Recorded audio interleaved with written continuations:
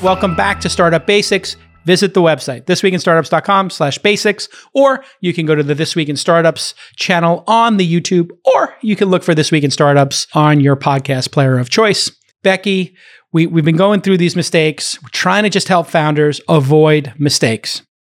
Now, not having anyone sign anything because we're all friends is something you and I hear all the time. Don't worry. This person's my friend. I've got a great relationship with them. Now, if there was a legal parallel to a startup, some might pick a marriage as being one of those. And I have had, just in my peripheral vision, I've seen that maybe sometimes a divorce in a marriage can get cantankerous. I don't know if you've ever had this, but it seems like it could get cantankerous. I hear about this often. Yeah. And they might fight over things or everything, depending on how cantankerous. Does that happen in startups too? It does. It really does. And I mean, you're right. I get it all the time. Oh, we've been friends since fill in the blank. We've worked together for X number of years. There's no problems here. And I will always tell them and say, I get that. Everything is great until it's not.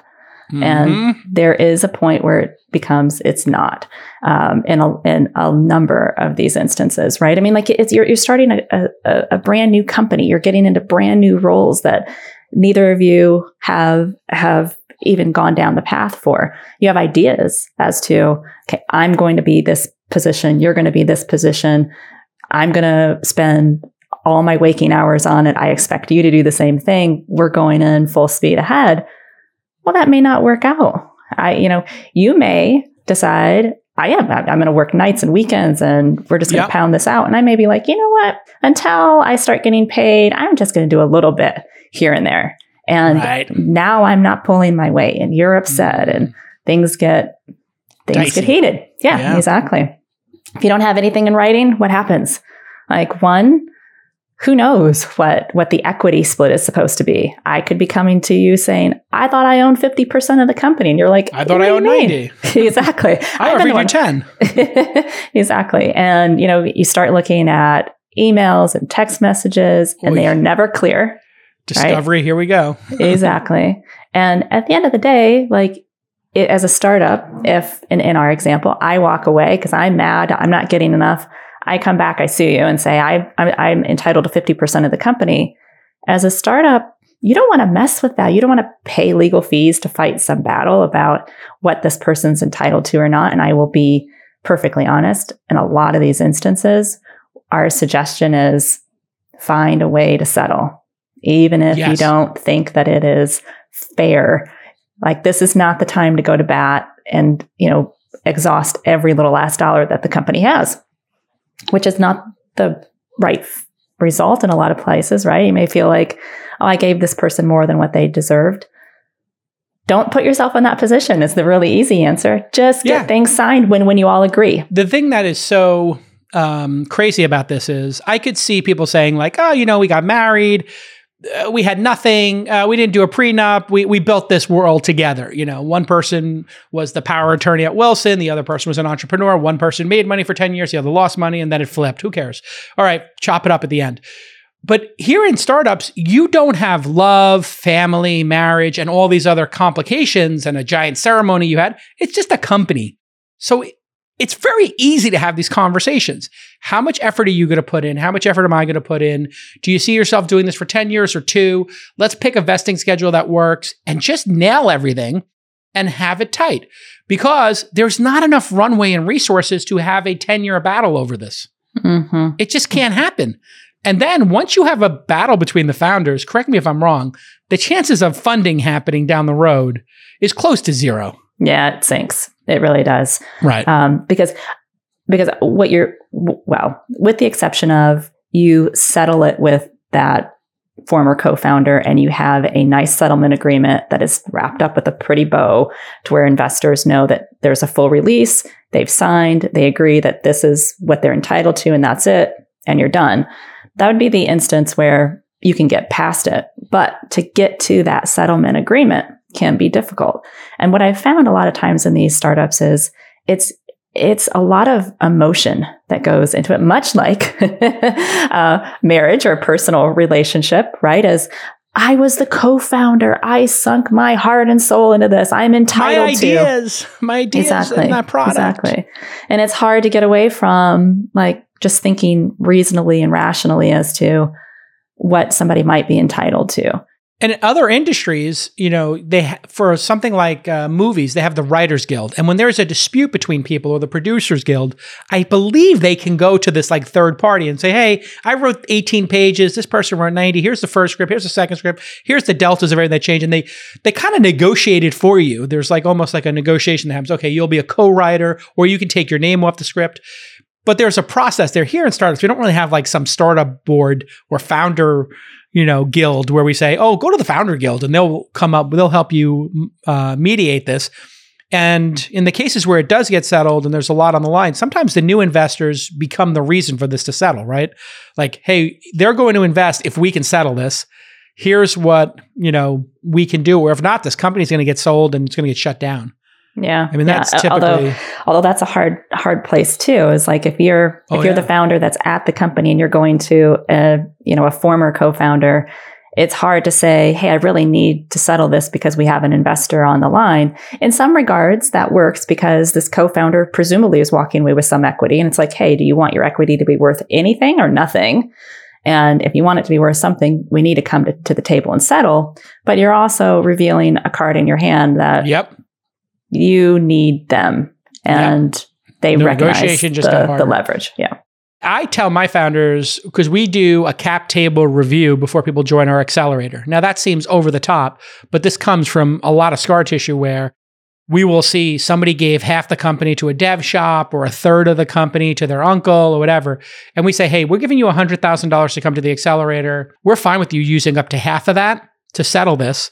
If you want to use 10K or 50K or anything in between, feel free. But coming to the accelerator is contingent on the cap table being cleaned. And this class is starting on, April 1st, and this one's starting on May 15th. Pick which one you want to go to. Go talk to your co-founders or whatever and settle it. And if you don't, you don't. And I just use that as like, I just don't want to be associated with a company or put even just $100K, which is a tiny amount of capital for us and our $44 million fund. I don't want to waste all of my team's time and the founder's time putting the $100K in to only have one of my seed investor friends give a term sheet, and then they discover the problem and they pull the term sheet. And now we just spent 16 weeks helping introduce the founder to 1,000 people, all for naught because of these issues. Just do it right. Tight is right. Absolutely. And on this one, like if you just are absolutely like, I'm not going to a lawyer for whatever reason, at least do your best to put something in writing and have you both sign it. Okay. It doesn't have to be perfect legal, but at least if you have something in writing and you both have signed it, it can be chicken scratch. It doesn't matter. Like literally a piece of paper that says Becki gets 80%, Jason gets 20%, vested monthly for 4 years, and you both sign it.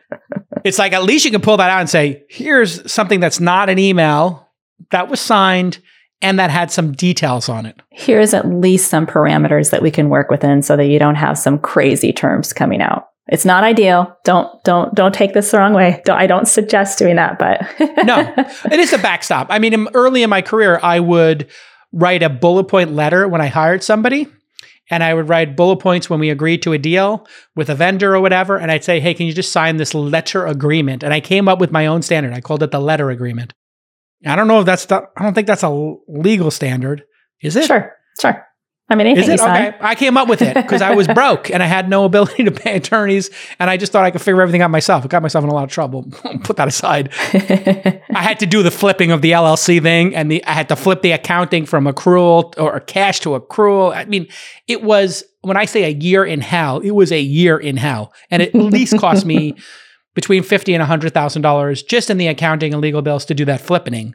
And the flippening was one of the most brutal experiences of my life. That's why it's scar tissue now. But I would just write these letter agreements. And then even to this day, I will put in a contract the bullet points in plain English, like we get a board seat, we have information rights or whatever. And I'll just ask them to initial those bullet points so that when they initial it, they read it. As opposed to now where everybody just reads a DocuSign and just signs it. I've had people say, I didn't know we gave you a board seat. I'm like, it's in the document. And they're like, yeah. So now I just make it super clear. Put it in an email, I asked them to put in a little initial thing. And then my attorney, they're like, why do you have to put the initial thing? It's not necessary. I'm like, because I want to, in 3 years or 2 years, when they say, oh, what about the board seat? Or what about the information rights? I'm like, did you look on page 7? See where we both initialed it? That's in there for a reason. And it's initialed for a reason. What do you think of my technique? My weird techniques? I mean, I think it's good to call out to founders because a lot of founders are super smart in what they do, right? And you could talk to them about their product or their engineering or whatever it is that they're doing. And a lot of that, to be honest, was like, whew, right over my head. And when it comes to legal or something in that realm, they just don't get it. So calling it out, I think, is a good thing. It's being very blunt and plain English about it and making sure that they realize what they're signing. But from a legal standpoint, if it's in the document and they sign it once, you don't have to have them do the initial. But I think, like calling it out is always a good thing, however you may want to do that. Yeah, you could do it on a phone call. You could do it in an email. It could happen in a text. I mean, just ways of, this is for me, a practical way of making sure people understand. I literally had somebody today say, oh, I didn't know you had a board seat, and then this new deal we got done, they want you to give up your board seat. I'm like, yeah, no, we can't do that. And they're like, okay, but can you give up your pro rata and your information rights? I'm like, we can't do that either. We own 11% of the company. Like, we need to have proper governance. And I sold my LPs in my fund one of our strengths is that we have a seat at the table. And when these companies decide to raise more money, we might be able to put more money in. As opposed to when I did the Uber or Robinhood or Calm deals, I don't have a board seat, might have some information rights, but I don't have a seat at the table with those companies, nor should I. Maybe in Calm's case, I was at 6%. It's kind of on the bubble. But in those other cases, I had basis points. I don't have a seat at the table. Like, I get whatever information I can glean from the founders, just as much as they trust me to have that information, right? So when I went to raise my funds, I said, listen, we are not just angel investors blindly investing in companies and hoping for the best. We have a system here. We're trying to get to 15% ownership. Here's how we're going to do it. And so now I just go back to my founders and tell them that. But I'm constantly having to remind them because founders have a zone of excellence and they don't consider legal their zone of excellence. So they ignore it. Some do, yes. They kind of like put it out there and it's like, come on, man. That's like ignoring eating your vegetables. Just eat the damn vegetables. I know like you may not like carrots or green beans, and I'm not calling your whole professional vegetables. I think, let me just be clear. I see where we stand. It's like, oh God, we have to do this. In a way, you have to do it. You have to eat your vegetables. Okay, this one, oh, so painful. No vesting on the shares. Oh, yeah. Explain the worst case scenario. Yeah, so worst case scenario, you've got kind of a similar example that we just talked about. You got a couple of friends who started a company. It's like, you know what, this vesting stuff, we don't want to have it. We don't want to have it on our shares. Let's just all be fully vested in our shares. And we're going to have so much leverage by the time like we get funding because we're going to be the next hottest company. When we talk to investors, we're going to convince them at that time and deal with it. Okay, that's a strategy. Let's say that before you go, you're at this for a year, and before you actually go and get the funding from investors, something happens between you and your co-founder. Again, everything's great until it's not. Your co-founder says, you know what? I'm just really not that into this anymore. I just got married. We're going to have a kid. I'm going to spend more time on that. But, good luck. Good luck with the venture. And you're like, oh, wait a minute. Like, you can't walk away with half the company then. Oh, but I can. I bought half the shares. Yeah, here's a piece of paper. But I'm rooting for you. I'm rooting for you. Right. So that's a really good example of why you want to have vesting on your shares. Even if you think like it's to do with the investors, it's not just the investors. It's between you and your co-founders to make sure that people are pulling their weight, that again, whatever roles you've established for yourselves, they're actually following through on, and that they stay with the company. Please vest your shares. Please. Just so because here's the reality. You're going to get into a game of chicken where you're both racing at each other, and you as the founder who wants to stay, you have to be able to say and look the other founder in the eye and say, I would rather see this company go to zero than for me to work on it 5 years and for you to get a free ride. So I am shutting the company down. We can sell it. for assets, I too am walking away. But you can be sure tomorrow I'm starting another company that in no way uses this company's IP, but I am out of here. This is not equitable. And now you have to actually believe that, and you have to be able to follow through on it. I'm going to stop working on this tomorrow. And most founders are emotionally caught up in their company, and they have $1 million in revenue, and like, I don't want to start over. You have to then become a berserker. Like, I've had to do this in my career, but it's kind of who I am anyway. So it's kind of I kind of enjoy that berserker moment a little bit too much, but I'm a little bit crazy like that. I'm just like, okay, fine. Shut the whole thing down. I don't care. I'll start over. I could do anything. I literally did it in my career one time. I won. They started my way. But for the record, that's probably not the best way to go. It's probably the worst way to go because I didn't have to burn that relationship and create months of drama. But I literally did that one time relationship, and it could have been a coin toss. I could have maybe had to it's literally like what's the fable of the baby where they're like, okay, yeah, just cut the baby in half, give each mom half the baby, and one mother's like, no, give her the baby. Okay, now we know who the real mother is. What's that tale? I don't know, but I know. You know what I'm talking about. I do. It's not to be graphic, but it's kind of like cutting a baby in half. You don't want to be put in that position. Okay. Yeah. No IP protection. So this is, again, kind of in that whole theme of we didn't sign anything, right? So even, a lot of misconception is, okay, we formed the company. We've been working on this together. So the company must own everything. I mean, we've been signing documents in the name of the company when we enter into with third parties. Like, okay, but what did you sign? What did the founders sign with the company other than just buying your stock? Oh, yeah, we haven't signed anything yet.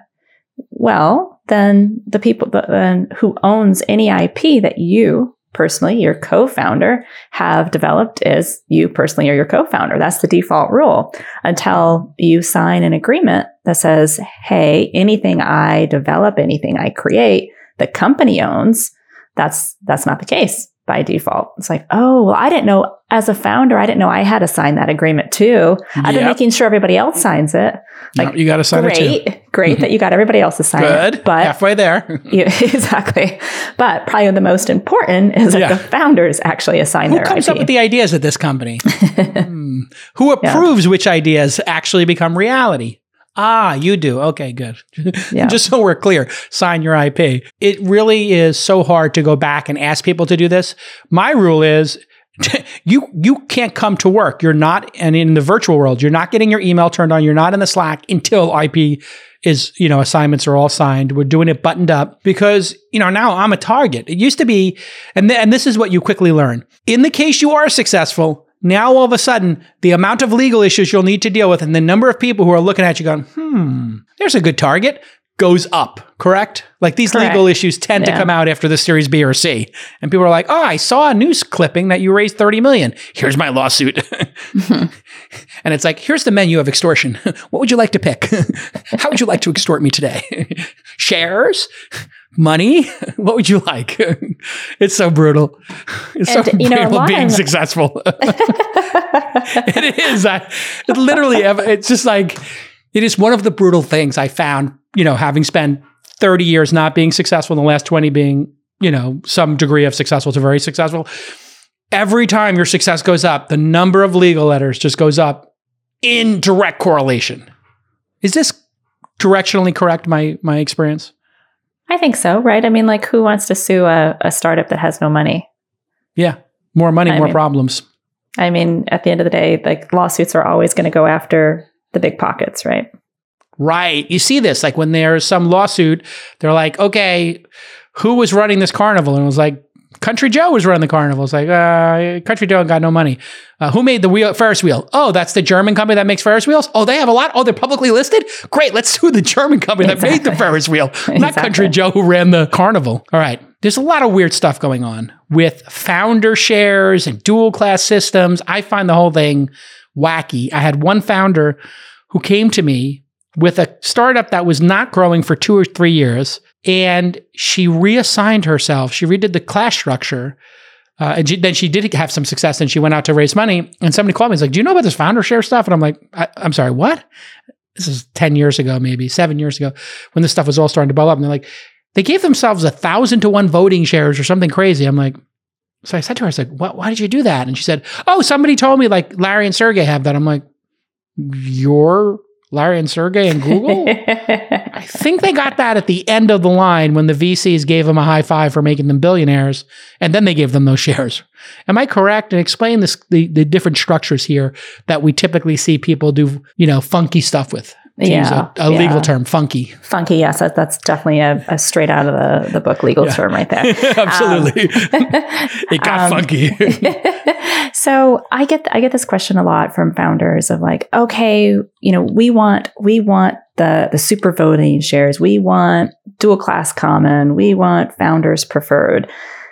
At the end of the day, the advice is the same across all of those. And that is, and you're right, they will refer to the Googles, the Facebooks of the world of like, well, look, Mark, he still owns, control of the company because of the super voting shares. And I say to them quite simply, like, if you are Google or Facebook, you can pick these terms. If you are not, these terms aren't going to fly. It's going to cost you more money to put these structures in place at the beginning. They're not, just pull off the shelf standard terms. They require a lot more maneuvering on the formation side of things. You're definitely not going to be able to do this in a LegalZoom clerky online. You're going to have to go to a real lawyer who puts this together. And that's going to cost you more money to put these in. There's tax issues usually with these, unless you do them at the very beginning and you do them right. And then come your first round of sophisticated investor shows up at the door and says, okay, you got to get rid of all this. Yeah, rip it all out. So then you're going to pay the legal fees to literally go through and take it all out. So it's a lot of time and energy and money. Yeah, exactly what happened in this case. They spent all this time and money to add it, then rip it out. And it was like, okay, you literally just built a bathroom without getting it approved. And then the inspector came and told you like, this is not an ADA bathroom. And now you got to rip it all out and put it back. Like, just do it right from the beginning. Like, how many stories do you hear about that? Just do it right from the beginning. All right, Becki, this has been amazing. Thank you so much for doing Startup Basics with me again. This has been amazing. If you want to see the entire, we did 4 or 5 episodes here. All great. Go ahead and visit thisweekinstartups.com/basics. Very simple. And Becki, how do people connect with you? If they wanted to. Email, phone. You can find me at wsgr.com. Email is rdegraw@wsgr.com. There it is. Okay, everybody. We'll see you next time. Bye-bye.